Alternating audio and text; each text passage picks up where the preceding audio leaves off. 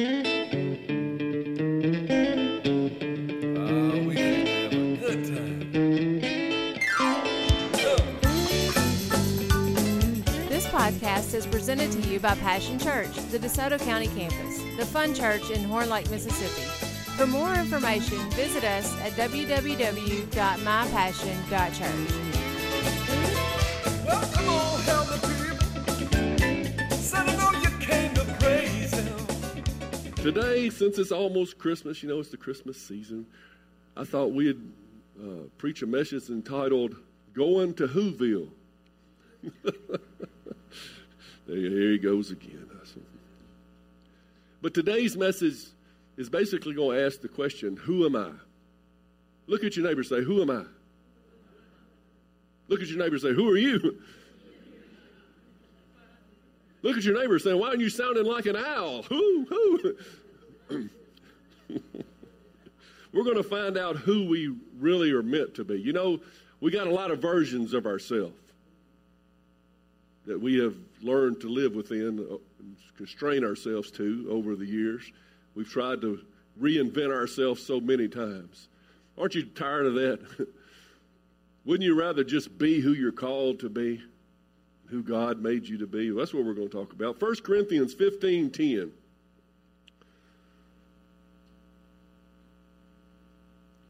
First Corinthians chapter 15, verse 10. We'll read it out of the New King James Version. It says, but by the grace of God, I am what I am. That's what Paul said, and that's what I often say. Anything good in me, it's by the grace of God. It's what he gave. You know what grace is, right? It's something we didn't deserve that he gave us, the gifts that he made us. And Paul's saying, I am what I am by his grace, and that's what I want to be. Now, if you're something else besides what God's grace gave you, then don't blame that on God. Are you listening? Because God's grace will make you what you're supposed to be. Jesus told a parable about the talents. He said there was a master and he had 3 servants and he was going away on a trip. So he gave one servant 5 talents, one servant 2 talents, one servant 1 talent, according to their abilities. Thank goodness we're not all judged according to those 5 talent peoples, right? I feel like a 1 talent person, but I'm doing good for a 1 talent person. That's good. That's all you need to do is be who God called you to be. But anyway, a talent, one version of the Bible calls it bags of silver. He gave 5 bags of silver to one and 3 to another. And, well, you know the story. You've heard this many times. The guy with the 5 bags of silver, while the master was gone, he invested. He invested what the master gave him. And it brought a return. It was fruit. What the master gave you will produce fruit. So he doubled his money. So did the guy with 2 bags.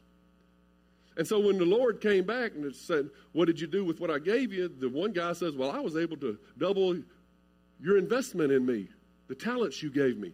Here's 10 bags. Well done, thy good and faithful servant. Ain't that what we want to hear? Well, the two bagger did the same thing. But the 1 bagger, he was scared. I don't know if he was, some people think maybe he was scared. Some people think he was just wicked. God called him wicked and slothful, lazy. He didn't do anything with what God gave him. He hid God's stuff in the earth. I like to think of hiding your talents in the earth as like he spent all his time trying to be something in America. Trying to be this or that, trying to be something for the world's sake. He hid it in the earth. He said, Lord, here's your money back. God said, you wicked and slothful servant. Wicked means twisted. You got it all twisted. You didn't understand what I wanted you to be. And you didn't use your talents that I gave you for what you were supposed to do. I can say I've never been slothful. I've always had zeal for life. I always wanted to be something. My problem was not the lazy, the slothful. My problem was I didn't invest the right talents. Maybe you're like that. I didn't invest what God put in me. In fact, I remember being a young man, maybe 14, 15 years old, when I got my first guitar, I said, I'm going to be a rock and roll star, you know. I was investing in being a rock and roll star. I wanted to be famous. But, you know, maybe that wasn't part of the gifts that God gave me, part of the talents that I had to be. Because I remember we started that first band, me and old Hal on the bass, and we had an 11-year-old drummer, and he was the best one in the band by far. I mean, we were making dogs bark miles away, especially when I would begin to sing. I mean, we were so bad that we couldn't get a singer. No singer, no reasonable singer in his right mind wanted to sing with us. We had one for like a week or two, and he left. And then we would practice, but somebody had to sing the songs that we were learning, right? So being full of zeal and wanting to do something great, I said, I'll try to sing. I could barely play guitar by itself, but then I'm trying to sing and play at the same time. And I would try to get us through the songs. And we were hoping one day to get a singer, because I know that because after every practice, the other guys in the band would sit around and say, we need a singer, bad. And I agreed. I knew I couldn't sing. Well, but I kept on because we didn't have nobody else, and I just never knew when to quit. Ask my wife; she'll tell you he never knew when to quit. But when I was about 19 or 20, I can't remember. There was a battle of the bands in Memphis at the Cook Convention Center. I think it was set up by Amro Music or something. They put up a big stage, and we thought, man, we're gonna win this thing. We had a 3-piece band. About that time, I got into Stevie Ray Vaughan. He was my favorite blues player, man. He was tear that guitar up, and I wanted to be him, man. And we played a lot of his songs and stuff. So we went there, and I'll never forget. I come busting up in the Cook Convention Center with a sleeveless shirt trying to show muscles I didn't have. I had on one of those John Jeans hats back there. And I thought it looked cool on me. I had like a little mullet going on and stuff. And I brought my shiny red Stratocaster in there. And we were just a 3-piece, and we got up on that big stage, and we started playing. And I thought, man, I'm going to be the next Stevie Ray. And I started playing, and before the song was over, I had slung it around behind my head and was screeching out a few notes, and I had turned it behind my back, and I was playing. I just thought by the time I got down, I was going to have a record deal, surely. But you know what people did? Oh, my gosh, who is that guy? You ever made a complete fool out of yourself? Because I was trying to be something I wasn't gifted to be. I didn't have the ability to play like Stevie Ray Vaughan. I didn't even have the ability to sing like Stevie Ray Vaughan, and he can't sing that well. So I made a fool out of myself, and I have many times in the past. So it's not slothfulness that's my problem. Maybe that's your problem. Maybe you're just lazy. Maybe you need a kick in the rear end. Well, that's what we're here to do today. We're going to line y'all up after the service. No. Wouldn't that be something? Go tell that to the news. The church I went to, they kicked everybody in the rear. Well, where you going to spiritually? Because I don't want you making a fool out of yourself. I don't want you to live your life and not be who God called you to be. Amen? But we're in good company. The Apostle Paul, he started out with much zeal, but in the wrong direction. He loved the letter of the law. He was a Pharisee. And, the Bible says the letter of the law kills, but the Spirit bringeth life. And God said, I got a better plan for you, Saul. So he knocked him off his high horse on the way one day and turned his life around, gave him a new name, called him Paul. Says, instead of being a man of the letter of the law, I'm going to make you a champion of my grace. And Paul was the one that teaches all the doctrines that we see. He wrote most of the New Testament, you see, and tells us about the grace and the goodness of God. And so let me ask you, are you enthusiastic about what Jesus is doing in your life today?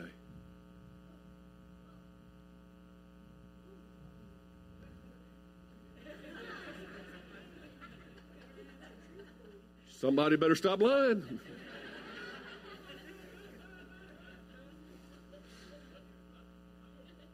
For real. I mean, some of us are enthusiastic about our golf game, our fishing, boat. We're enthusiastic about a lot of things. Some of us just lost all enthusiasm. But is there anybody in here that's enthusiastic about what God is doing in your life? Paul said in Romans 15:17, he said, so I have reason to be enthusiastic about all Christ has done through me in my service to God. I want to be able to say that I'm enthusiastic about all Jesus Christ has done. Because everything we do in our own strength isn't going to amount to anything. Say you win the whole world. Say you are Stevie Ray Vaughan, but you lose your own soul. What's that going to gain? We have to laser our focus in on what Christ is doing through me, what Christ put in me to use. Narrow our focus so that we can be enthusiastic about this stuff. After all, who sets our standard of success in life? Say who? Who do you suppose? The world. No, hopefully not the world. But most people judge their standard of success about other people, comparing themselves to other people in the world.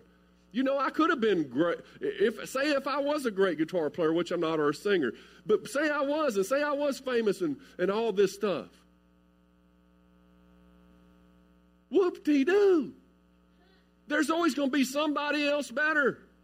And you're never going to reach that pinnacle. In the world's eyes, you have to be the best of the best, or they're going to lift you up as a hero one moment and slam you down as a zero the next.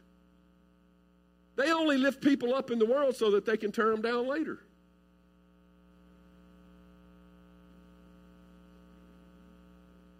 Do you know anybody famous that they don't lift them up and then try to tear them down? That's the world's way, but we don't measure our standard of success by the world's standards. Many people define themselves today by secondary issues. They define themselves by the amount of pigment in their skin, by their sexual preferences.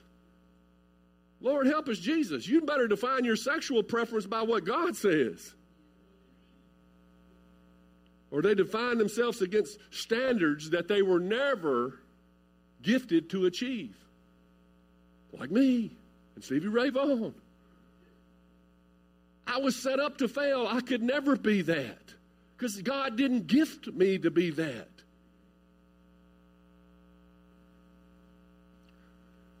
Who will you be judged by in the end? Say who? Who? We sound like doves more than we do owls. Well, who created you? Isn't it his job to judge you? Because he's the one who knows what he created you to be. Some of us are going to stand before God one day and say, man, I was the best at this. You should have seen all I did, God. And he says, yeah, but I didn't tell you to do none of that. That was not my plan for your life. Then who should define you? God should. He created us. Only he has the blueprint for your life. So you're in the right place today. I'm not going to tell you, but you're in a place where you can begin to discover your purpose in the Lord. Romans 12:2 says, don't copy the behavior and the customs of this world, but let God transform you into a new person by changing the way you think. Then you will learn to know God's will for you. See, your life is hidden with God in Christ Jesus, and he's the Word of God. Your plan, your destiny, your gifts, everything that you're supposed to be, you will find in the Word of God and through prayer. Then you will learn to know God's will for you, which is good, pleasing, and perfect. And that's where you're going to find that moment. I'm doing what I'm supposed to do. So what about us collectively? How does God see all our quirky little selves coming together as a body? Because God doesn't just deal with lone rangers. He's putting together a church. He's putting together a family. He's putting together the body of Christ. So we have to learn to put who we are together with who that person is next to you, behind you. We need to find the right body that God wants us to be in, and then we need to learn to play well together in this sandbox called earth. Paul goes on to say in Romans 12, verse 4, just as our bodies have many parts and each part has a special function, so it is with Christ's body. We're all many parts of one body, and we all belong to each other. If we get a revelation of that, your church life would change tremendously. You belong to me, and I belong to you. You say it don't matter if I don't come, I don't show up. It don't matter if I do any. Somebody will do it. Yeah, somebody that's already wore out from doing stuff other people don't do. Yes, you have a part to play here. I want you to know that. So today, we're going to talk about our Who banner. It's been a while, but we have to remind ourselves lest we forget. Because when I became pastor 7 years ago, the first thing the Lord began to do in me and in this congregation was begin to say, who are we as a body of Christ? Do you know different churches have different gifts, different callings? So when you find the right body that God's called you to, then you have a culture. And God wanted to show us the culture that he wants us to have. It might not be the same culture that he wants the Methodist church down the road to have. They may have their own culture. But we're going to talk about our culture. We are a warm, fun-loving family. Don't you like that? Eager to reach out with God's love to all who have lost their way. You see, everyone matters. You're sitting there saying, I don't matter. Somebody is. Yes, you do. Don't think you don't. Maybe that's why God has you here today to show you. You matter. You see, we're a hospital of hope and a fire igniting the passionate pursuit of true purpose. That's what we're talking about today. True purpose. You have a true purpose in people's lives.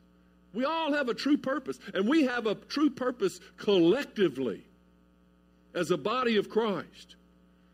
You say, but you preach on that a lot, Pastor. I remember last year yes, because if you don't remind people, they'll forget who they are. And besides, we have a lot of new people here today. People who haven't been here long enough to hear who we are. In fact, today at 1:30, in our Next Step class that I preach every Sunday at 1:30, is the first Sunday of the month, and it is talking about the church. We'll expand on what we're talking about tomorrow even deeper. We'll go into our other banners and tell you who we are. So it would be a great day for you to plan to go get something to eat and come back. You don't have to tell them that at the end now, Nicholas.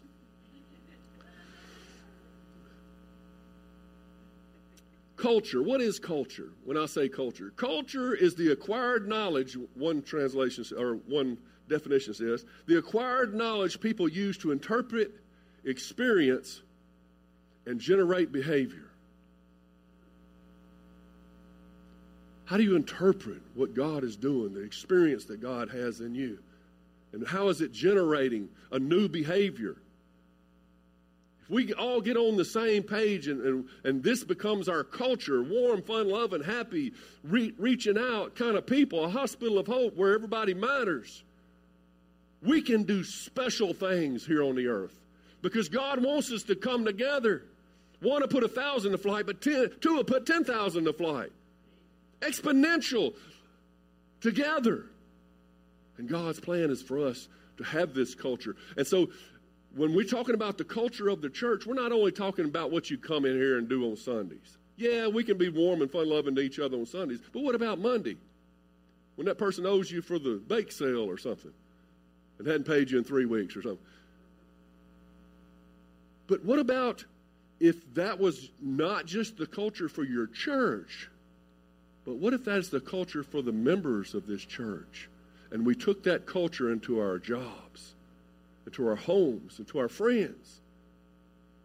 It's an avenue. It's a culture that God wants to use to make you a soul winner, to put those talents into use so that you'll produce fruit. You'll produce a harvest for the kingdom of God. That's good preaching. It's who we are. Say who. So, okay, we'll go through a few. We ain't even going to get through the first sentence today, so y'all relax. We are a warm, fun-loving family. Our church should feel warm. How many felt the warmth when you come in here? So our culture is still strong. When you come into the Passion Church, you should feel the Spirit of God, first of all. You know, we've been baptized with fire. It should be warm in here. You know what I'm saying? When you walk in here, it should be like snuggling up next to a warm fireplace. It just feels right. Like an old worn-in glove that you put on. It just slips right on. Some big old fat socks you put on your feet. You know, you should feel it when you come in here. People loving on one another, encouraging one another, weeping with one another. Whatever it takes to show that warmth.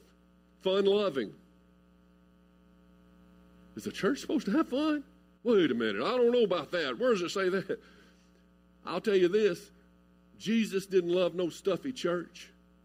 He didn't hang out with the Pharisees and those pointing fingers and talking about people, and he'd rather hang out with the tax collectors. Not that he was sinning with them, but he was getting them saved. And they were appreciative of being forgiven. Stuffy religion is not, it's not for me. I don't know if it is for you. But if I see that our church ain't being fun anymore, then something's wrong to me. I love coming to church. The joy of the Lord is our strength. Do you get joy from stuffiness? I like having a good time in the Lord. I love it. So we're a warm, fun-loving family.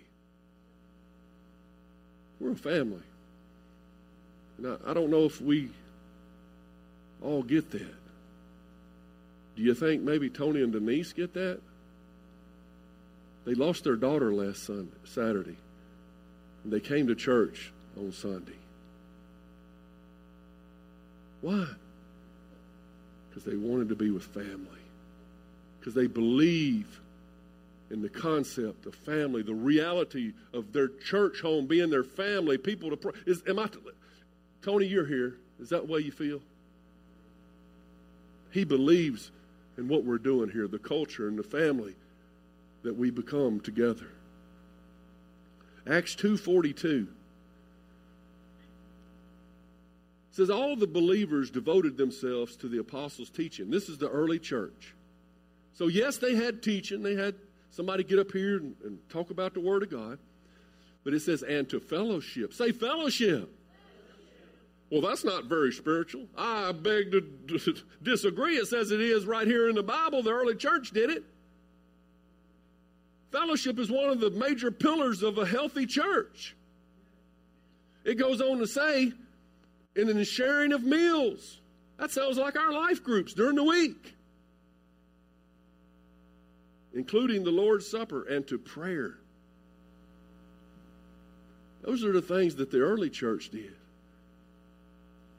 And I think those are important. One of the things, another key to church survivability is a lack of strife and drama. Nobody wants to come somewhere where they're going to get talked about behind their back, or somebody's going to stab them in the back. Church should be drama-free. You know, when you bring strife and drama into the church, it's like inviting fleas into your bed where you got to sleep. I ain't going to say what Angie said. She said it's like peeing in the pool that you got to swim in, but I'm not going to say that.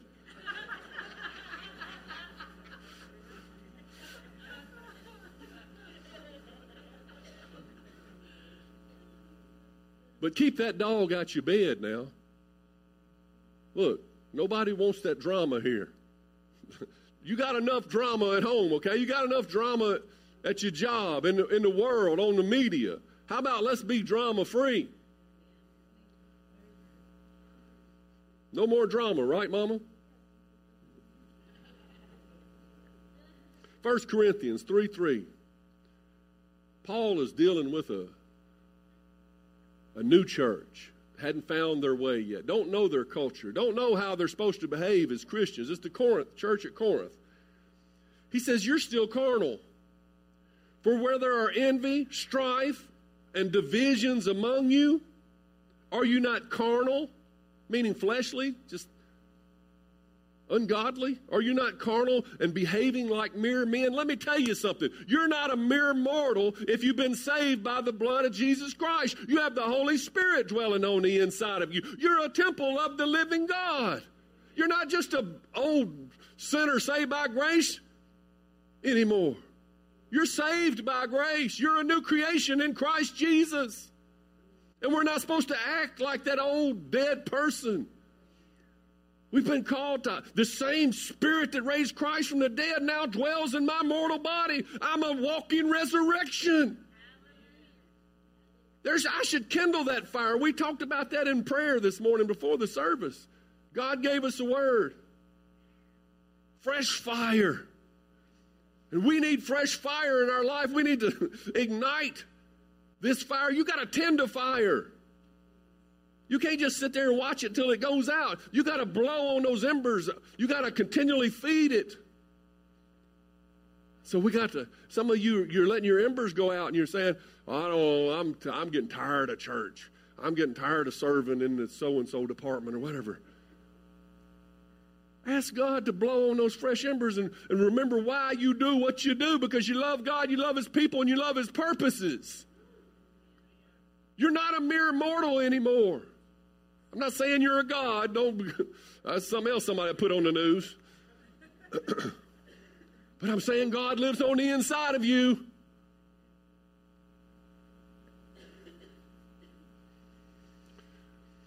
It's okay. We're a warm, fun-loving family, eager to reach out. We are a church solidly positioned on the two greats. The great commandment to love the Lord your God with all your heart, mind, soul, and strength, and the great commission to go into all the world and tell them about this great love. We're eager to reach out because God said go. God said go into all the world. We're not a social club. And you know what? I'm seriously unhappy about every empty purple chair that you see. I'm seriously unhappy, and you should be too. Every empty purple chair that you see represents a life that could have been changed like yours was. We have an obligation as a body of Christ to be eager to reach out and invite people to church to fill these empty chairs. When we fill these chairs, I got some more in the back, and we'll put some more in here. You see, I already added a row. And when we fill the church, then we'll get a new church, a bigger church. We'll begin to plant other churches. But we got to start where we're at. We're not a social club. No, we find out who we are. Yes, we fellowship, we pray, we share meals together, but we're an army for the living God. Soldiers in Jesus Christ's army with purpose. Soul winning church. And if you don't feel that way, then you really need your put some more wood on the fire. You need to ask God to give you a heart to win souls for the kingdom. You need to ask the Holy Spirit to use you, because it's Him that's going to do the winning. But you just do the speaking. You do the living. You're the hands and the feet.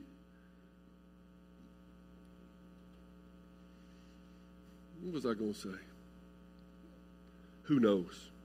Say who?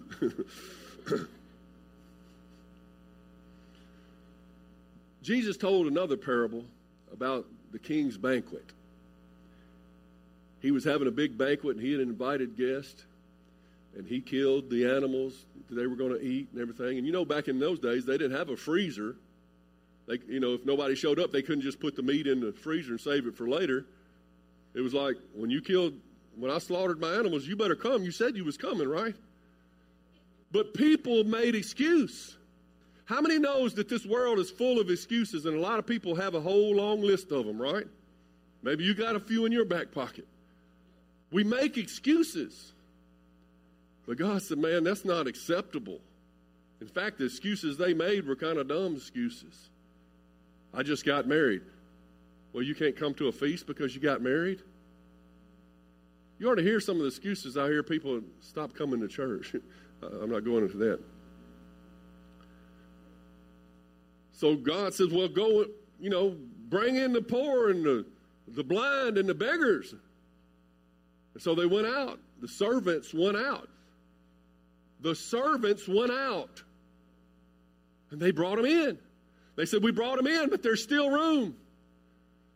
And then in Luke chapter 14, verse 23, the master said to the servant, and that's us, the servants, go out into the highway and the hedges and compel them to come in, that my house may be filled. Say filled. Does this look filled?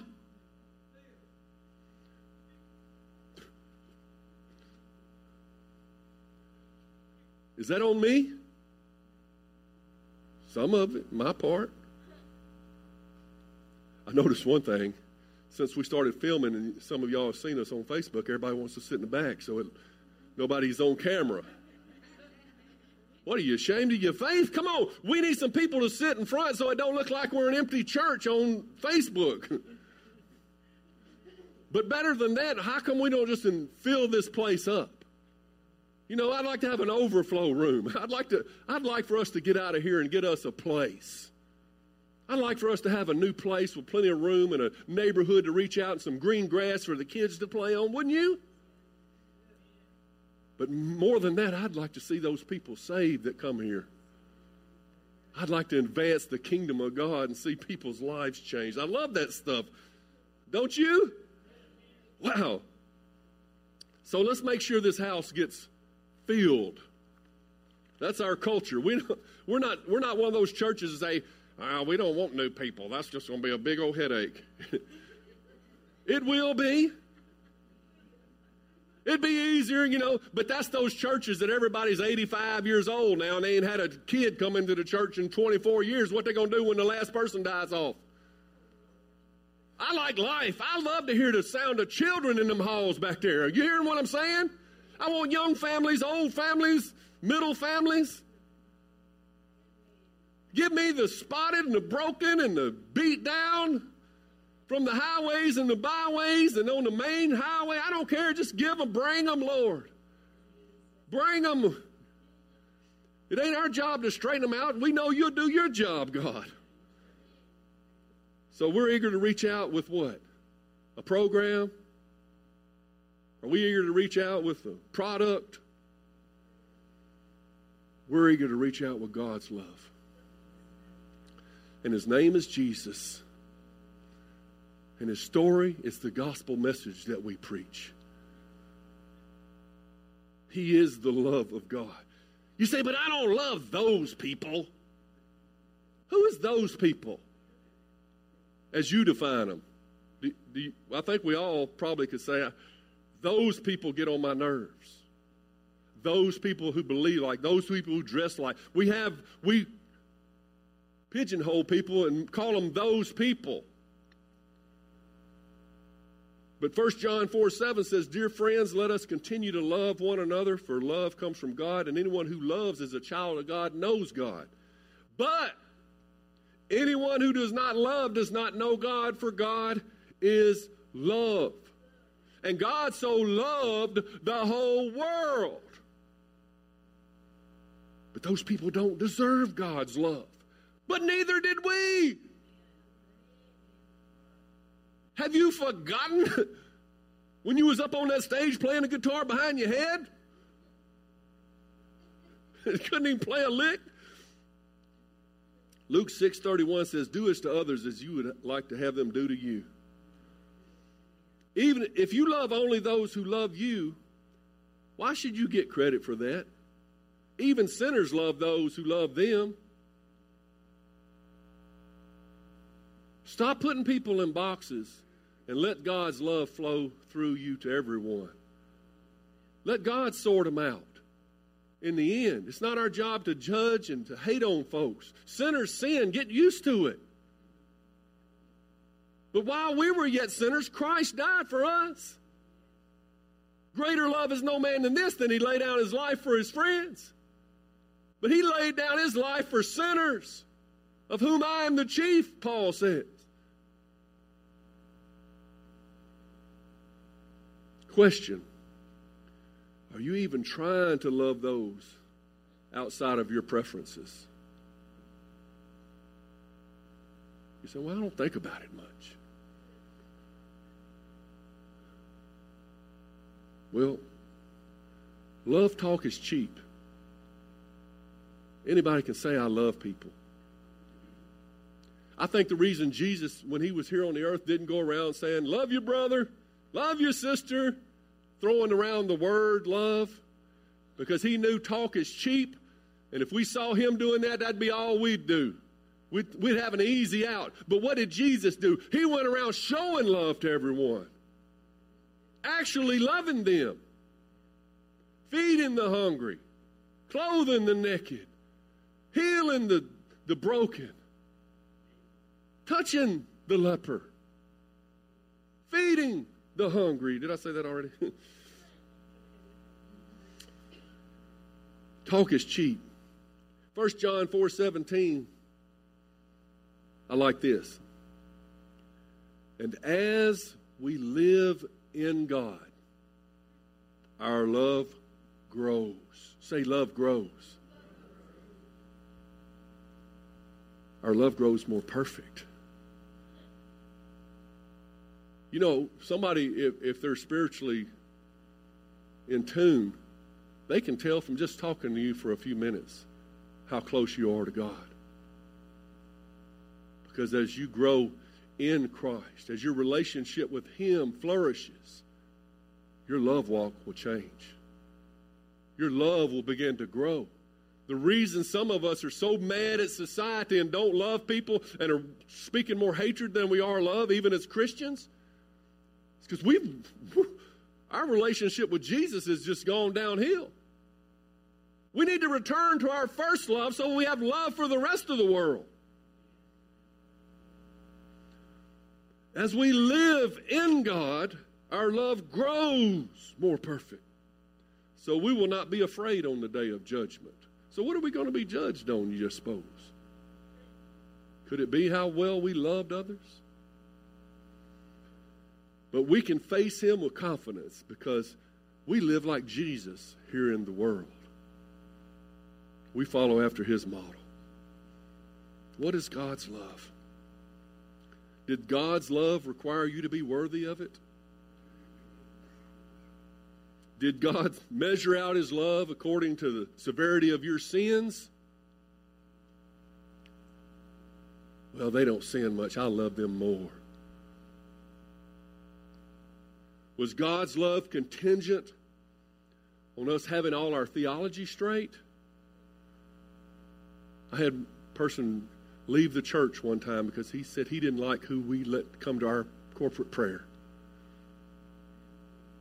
They didn't have their theology straight.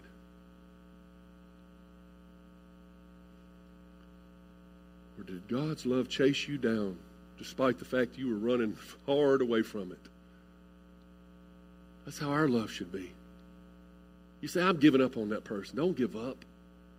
Maybe you need to step away for a minute, but pray. Pray for that person. You know, the Hebrew word for love is hesed. H-E-S-E-D. Hesed. And that's the Old Testament. You know, most of the Old Testament was written in the Hebrew. I think it was used like 254 times. There's not really an English word that can fully encapsulate its meaning, can do it justice whatsoever. But we see it defined with such terms as steadfast love. Now, we're talking about God's kind of love, right? In the New Testament, it would be more along the Greek word agape, God's kind of love.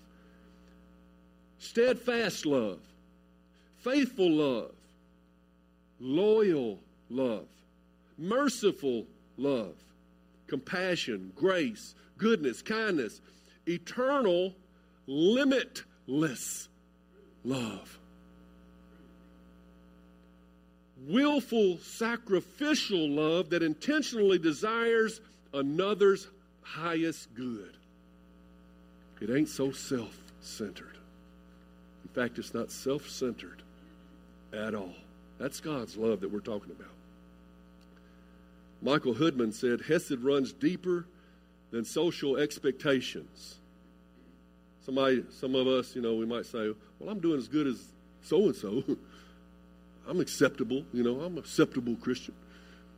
But Hesed runs deeper than social expectations, responsibilities, fluctuating emotions. It's not based on emotions all the time.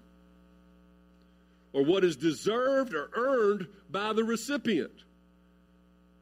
The message of the gospel, God's act of forgiveness and salvation in Jesus, is rooted in Hesed. Hesed describes the disposition of God's heart not only toward his people, but to all of humanity. The love of God extends far beyond duty or expectation. God's Hesed manifested in forgiveness makes a relationship with him possible. Man, it's hard to love like that. You got to forgive. You got to love them despite themselves. You got to be, like I say, bigger on the inside. We got to grow bigger on the inside, bigger in our love for those who don't love us back. We got to be the adult in the room down here on earth. When your kids say, I hate you, but I love you, sweetheart. Somebody's got to be the adults down here. And God has called you. Look at your neighbor and say, you're the adult. Act right. If we don't have love, we don't have nothing. We don't have nothing. We're a clanging gong. If we don't have love, if this church does not love, then we're not even a church. We might as well close the doors and start a bingo place or something.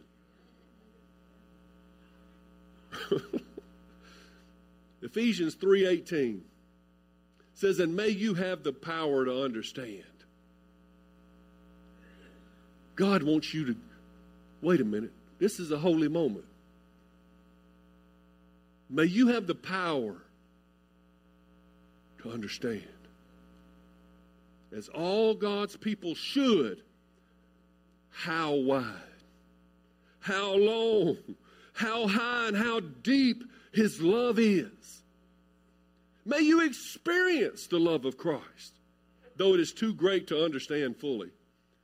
Then you will be made complete with all the fullness of life and power that comes from God.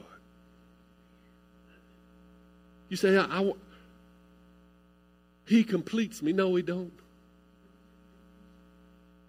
You say, I want to be complete. I got that RV I wanted and I'm still not complete. I got the house I wanted, I'm still not complete. There's still something missing. You will be made complete with all the fullness and life and power. I say, I want life. I want power. Well, it comes from God. It comes from that deep, wide, long, high love of God. You receiving and giving out. This church has great potential to be a very, very special place. I believe in it with all my heart. That's why I try to pour out everything God gives me. I don't take this job as a shepherd of this church lightly. I believe in this church. I believe in the church, the grander church, the Methodist churches, the Baptist churches. I believe in church. And I believe in you. And I believe if we'll stay with God's Hesed, then we'll find ourselves in him. We'll find our purpose in this life. We'll find our direction we will be defined by Him and Him alone. And we will find fulfillment. Yes, I sometimes still sing. Mostly because somebody else is not stepping up that can sing, probably. Not in their place. But I still sing. I still play guitar. I've done so at the jailhouse for many years. You know, most of the time it takes a captive audience for them to put up with me. Well, Mary, what you doing like this for? I saw that. But it is proof that God can even use and turn around the mistakes that we made in our life and use them for good when we get our motives right. Now I sing for the Lord. It may just be a joyful noise to you, but it means something to Him. So if you see me making a fool out of myself these days, guess what? I'll gladly be made a fool for Christ's sake. Because He is my judge. He's who I'm living for. It's His love that is making me complete. And it'll do it for you. And we can do it together. I believe in you. I believe in us. Would you bow your head and close your eyes for just a moment as I make an invitation for you to come to Christ? If there's anybody here today that don't know this, you were born into sin.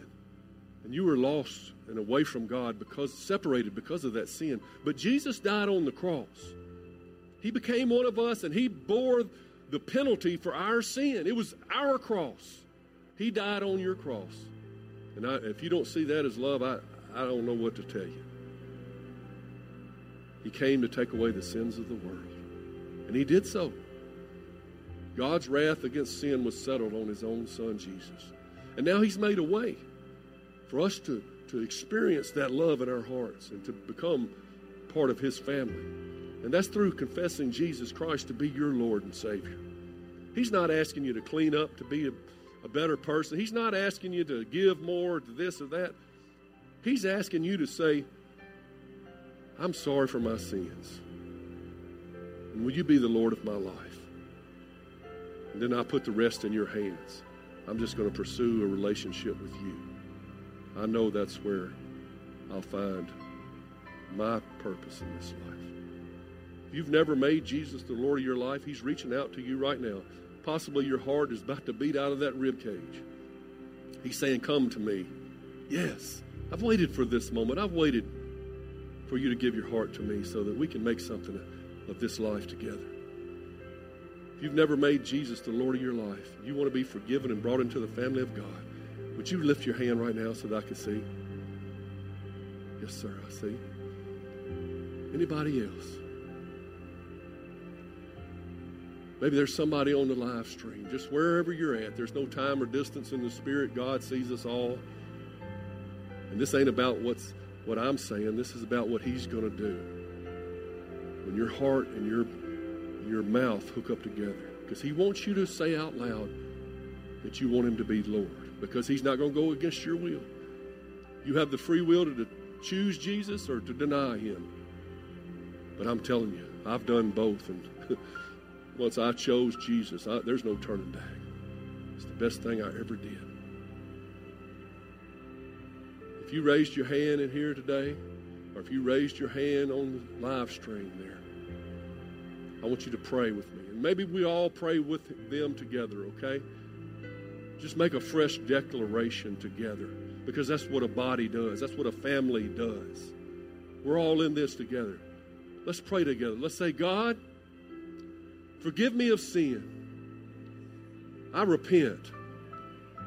I turn from the world. I want to be part of your kingdom. Help me love like you love. Jesus, be the Lord of my life. I will follow you, your direction.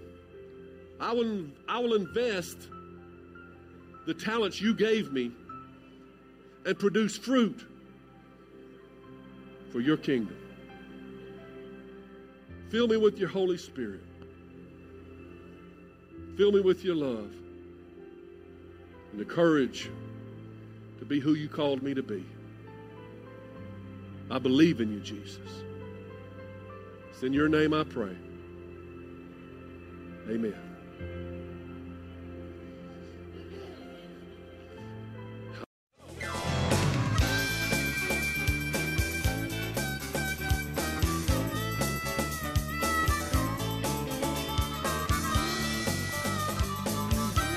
Thanks for listening to the podcast today. We hope you enjoyed it and that it inspires you to live out God's Word. For more information, visit us at www.mypassion.church.